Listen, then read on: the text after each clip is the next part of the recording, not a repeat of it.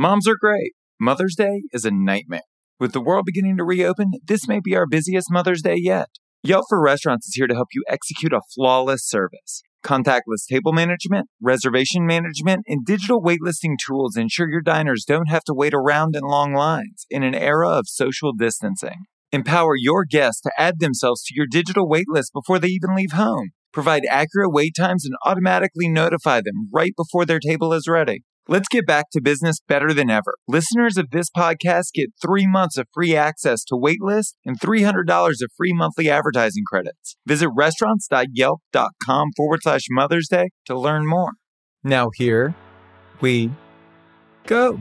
Hopefully, by the end of this interview, someone can listen to this, lay back in their chair, and be inspired to not just cook a dish, not to just know a little bit more about Eric Williams and his story, but to secure more integral, more equitable, more safe space for people.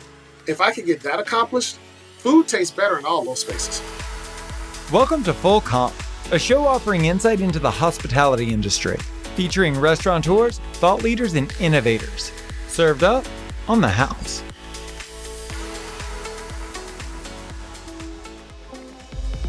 What does it mean to be a chef?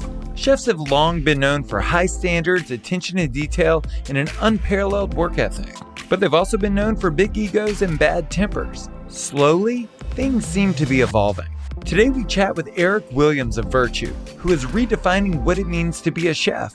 Eric's standards are as high or higher than most, but he leads with a grace, patience, and empathy that is unique to the back of house. In our conversation, the chef shares how his life and his career have evolved into something that could only be described as virtuous.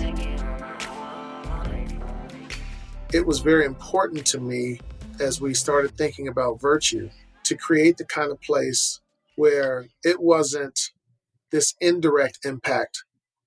We wanted to have a full-on direct impact. We talk a lot about culture in the space. We talk a lot about culture between us, because I really believe that's where it starts.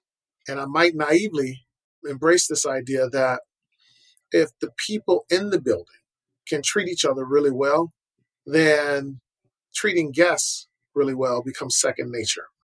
And the guests can feel it. They can feel it through our interactions. They can feel it through our passion for cooking. You know, my food tastes a certain way when I'm really angry, and it tastes a certain way when I'm really happy.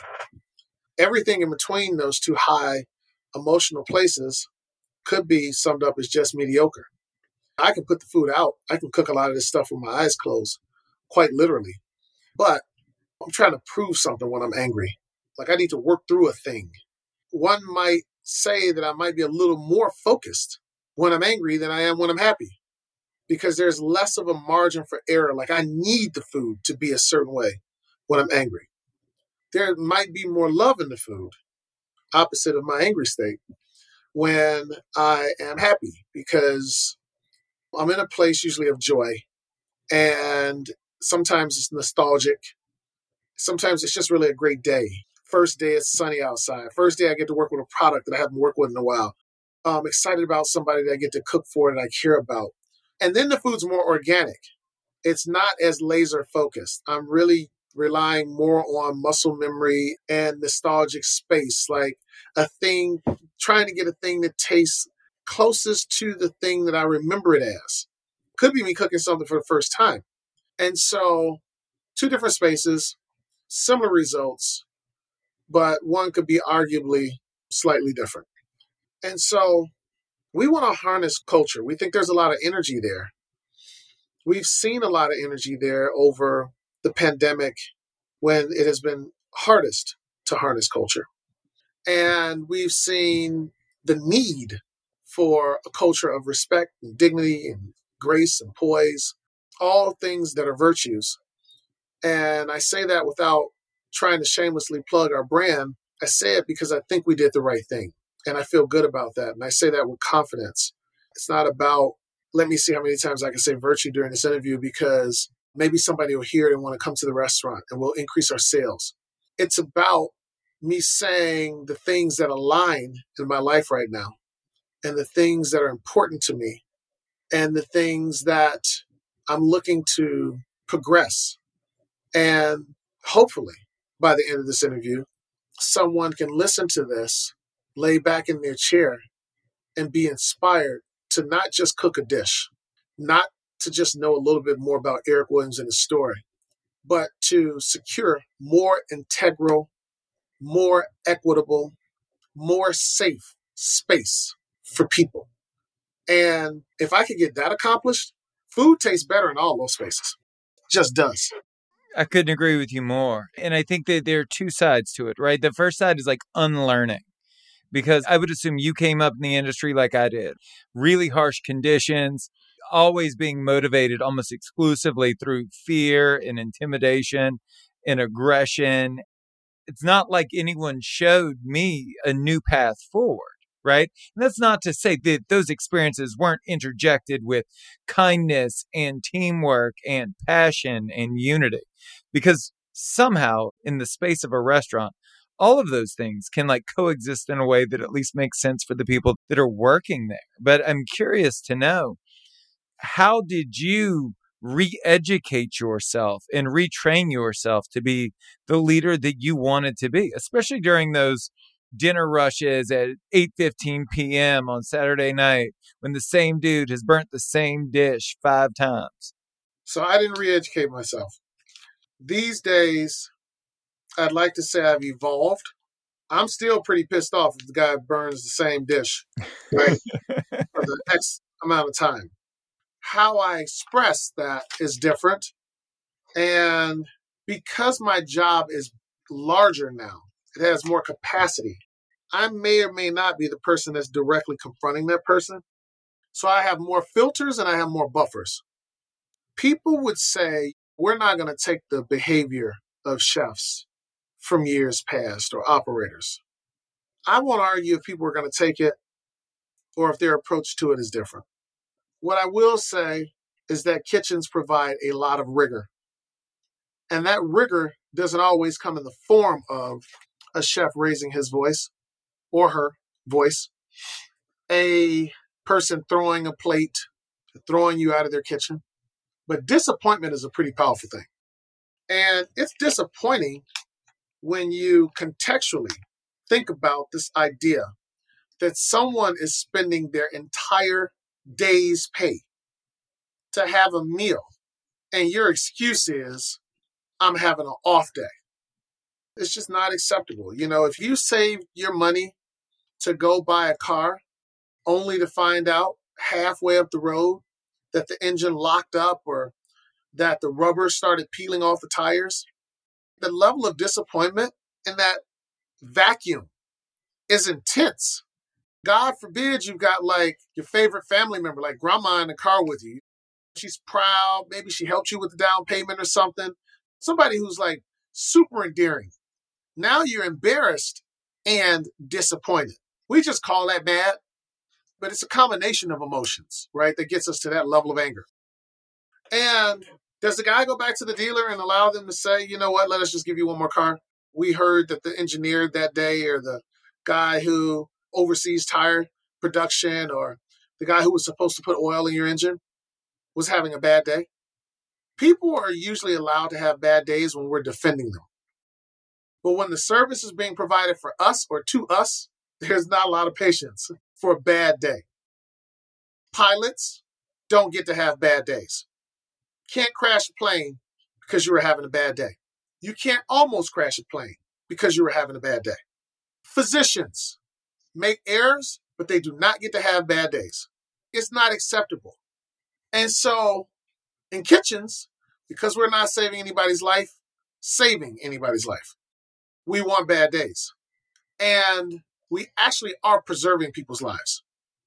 If restaurants are truly places where we restore, as I've been told by Chef Omar Tate, that's the base word, and I took his word for it because I dig him.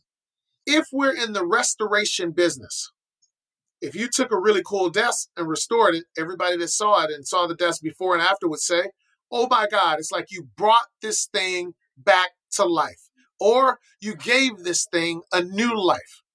So why is it that when I take something that is edible The term for hurting someone with food is called food poisoning. I can physically poison you, cause bodily harm to you. If we use that as two sides of a coin, either I poison you or I restore you, then there's a lot of weight on my shoulders. There's a responsibility to my work. And if there is that kind of responsibility to my work to either heal someone or to hurt them, then there's a level of sophistication, a level of integrity, and a level of professionalism that I need to maintain. So then rigor means something different. Now, am I trying to side with every chef that ever threw a plate or kicked somebody out the door? No. I think some of them are idiots.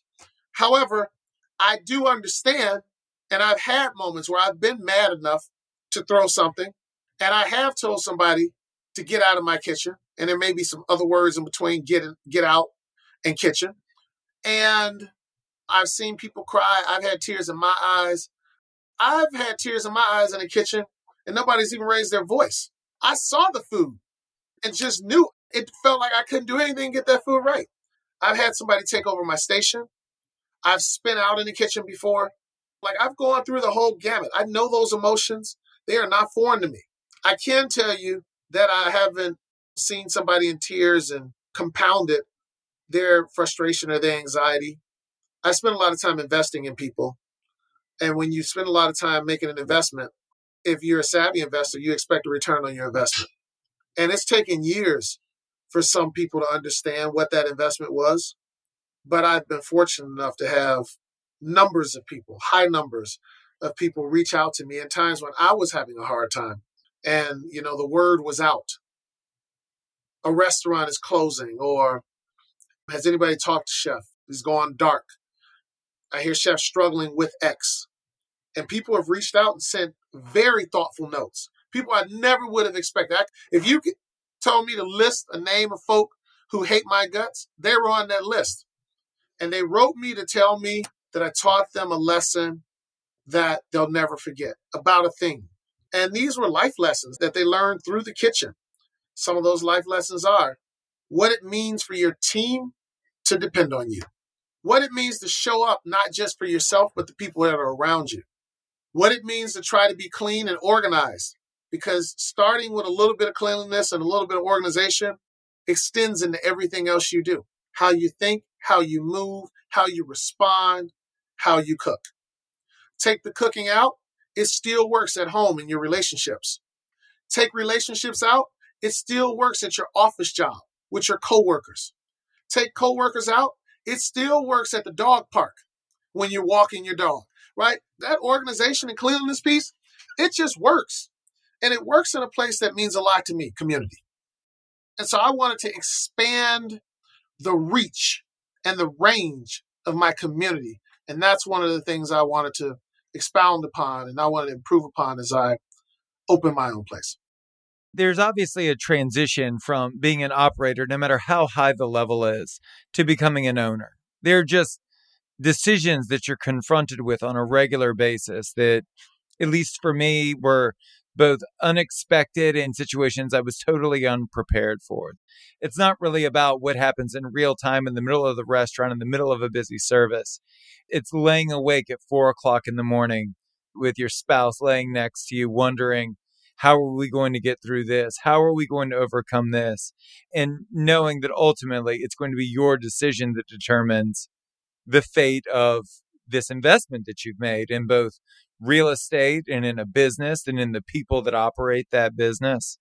How has ownership informed your leadership?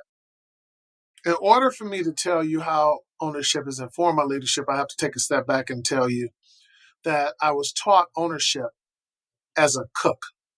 And it's not talked about enough in that aspect.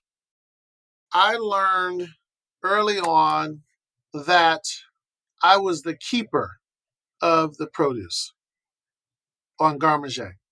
So I had to identify my product, identify the product was usable and pristine. It wasn't just passable, but pristine. So I had to inspect lettuce. I didn't get to just use lettuce. I had to make sure that the balance of citrus was right in my vinaigrettes. And I also had to make sure that things were fresh, crisp. They couldn't just be appealing to the eye, but they needed to have the right texture or acidity level. Like there's a shift in acid that goes from like almost rancid to acid being bright when you think of like lime juice. You can tell old lime juice in a cocktail. You can take a little sip of it and tell right away when it's just old. And so I was the keeper of those things.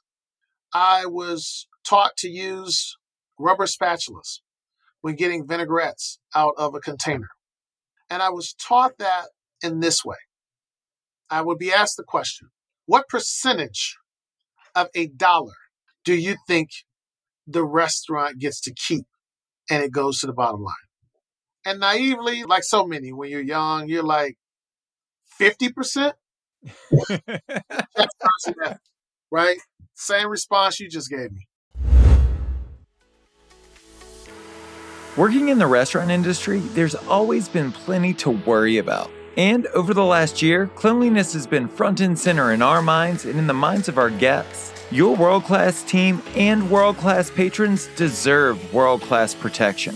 Microban 24 Professional kills 99% of viruses and bacteria. It doesn't just sanitize and stop. It keeps killing bacteria for 24 hours, even when the surfaces in your restaurant are touched multiple times. And the EPA has approved Microban 24 sanitizing spray is effective at killing the virus that causes COVID-19, so you can achieve your most confident clean, touch after touch.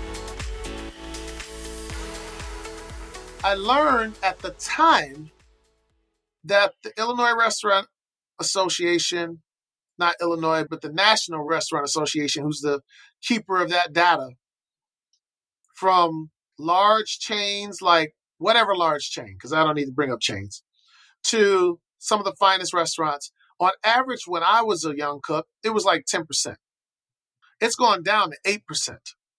We're talking average here. We're not talking about the restaurant that is killing it and doing 25%. I don't know a restaurant that does 50%. The only people that get close to maybe a 50% turnaround is a caterer that's doing like really huge events. And that's obsolete these days, right? So that's not even real. So 10%. Okay, now I've learned something. Now the next thing would be, how much of that do you think you're leaving in the container by not using this rubber spatula? Well, if it was 2%, which is a really easy number to identify, like hardly any, right? I got 98% in the bowl, 2% was left. That's 2% of the profit I left in the bowl or in the cup. On up to 10%. You could work every day in the kitchen, put out really, really great food, and leave all the profit in a container to get rinsed out or thrown in the garbage. Okay? So the only way to embrace that is not to be a good follower of the rules. It's to begin to own that. I own that sauce because I didn't identify it as sauce that I was saving so that the man could earn money to pay me.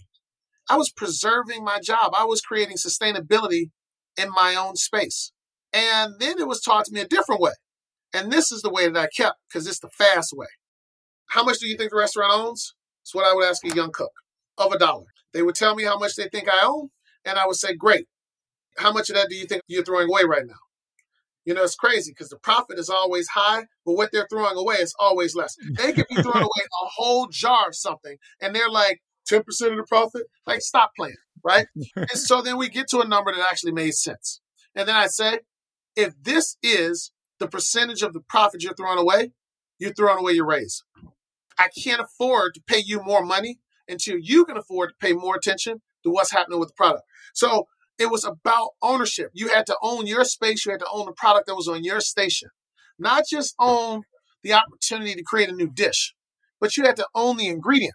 So now, what kind of impact did that make on me? Once I learned ownership through a very small lens or small scope, then I could build on that and I could expand that, because now it wasn't, if you throw away 2%, you're throwing away your raise. If you're throwing away 8%, you're throwing away the profit. It was, if we could just preserve the waste, we could now feed people and family meal. We can have better family meals. This could be a nicer place for us to work, spend time with each other. We could figure out, how to run a business with the stuff that everybody's throwing away. I mean, bone companies have made a mint. Taquerias have figured out how to raise the price of skirt steak, which was scrap at one point. Chicken feet have gone up. They were like the poor man's way of eating chicken for many, many years in this country. Now chicken feet are up because we realize there's more gelatin in chicken feet than there is in chicken backs. And some cultures eat chicken backs, fried chicken backs, right? And so the ownership mentality is the clearest path for me to ingenuity. And it's not because I can monetize things. It's because it's where the bulk of my creative space is.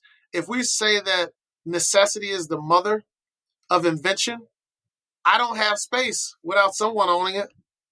Whether I'm renting space that someone owns or whether I physically own the space, there is ownership somewhere.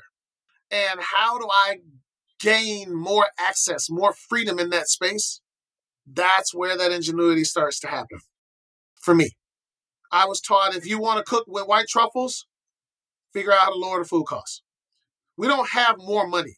We're not going to exponentially get in 10,000 more customers this year that are going to come so you can buy white truffles next year. You've got to take the amount of customers you got, the check average that you have, the cost that you have, and reduce them. And then the money you have left when you reduce them by raising the gross profit, gross revenues, right, and net profit allows you to have a little bit more money to buy some things you want to buy. And so that sounds like, honestly, ownership for me at home. Save your allowance and you get to go out and buy new gym shoes. We're not buying them. So you start owning space at home, right? Like you own that lawn. In basketball, we talk about owning somebody. That means they were always on defense. They could do nothing with you. And so we try to own experiences. And those experiences allow us to do other things that are really cool. And we get to eat. We get to benefit from those experiences and that ownership in a way that feels unique to our position in the marketplace.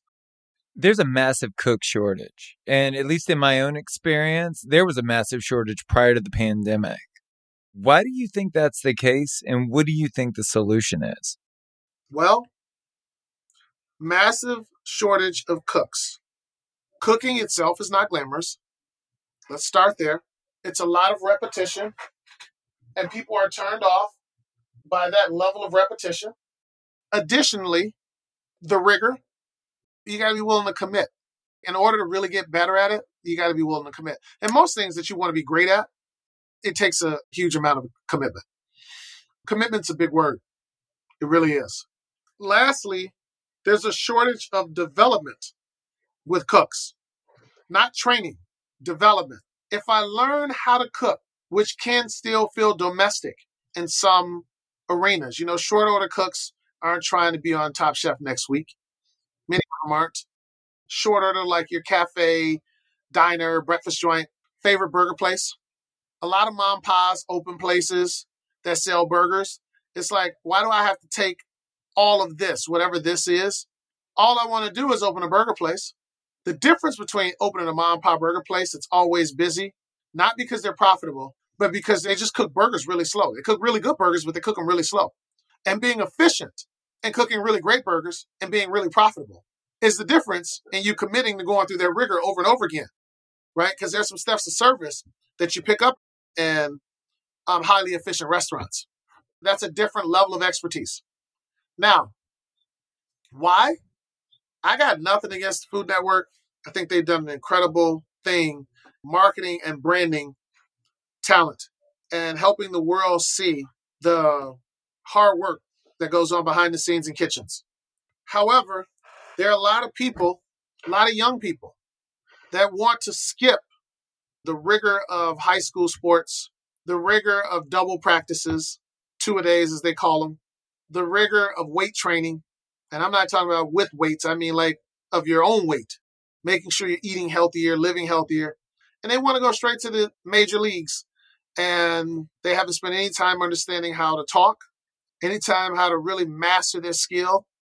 And that's kind of how it is in cooking and in restaurants. A lot of people want to go straight to the top.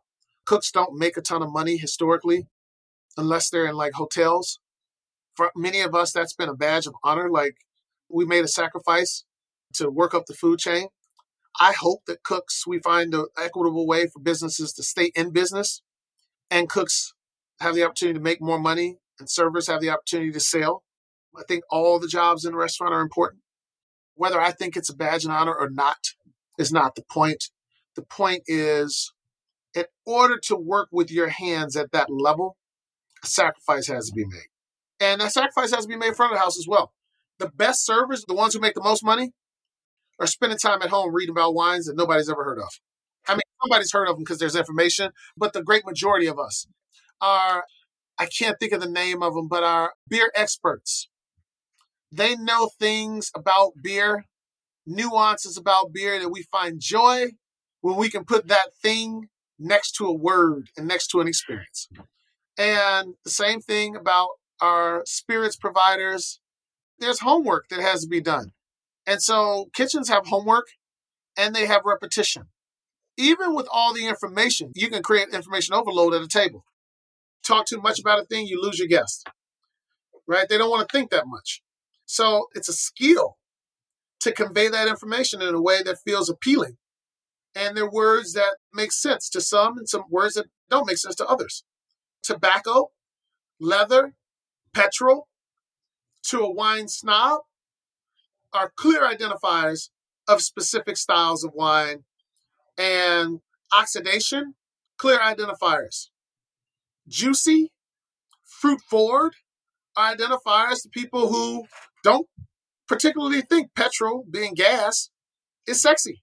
Leather, not so much in a glass of wine. So it has more to do with being able to figure out who your audience is and then appeal to them in a way where you can meet them and not go over them and not leave them behind. And most of us want to be met. Like nobody wants to go to a restaurant and feel like they're stupid. And so there's a place for cooks to do that as well. And unfortunately, the industry is not geared to attract as fast as we're losing. How's business today for you guys? We're closed today. It's a Tuesday.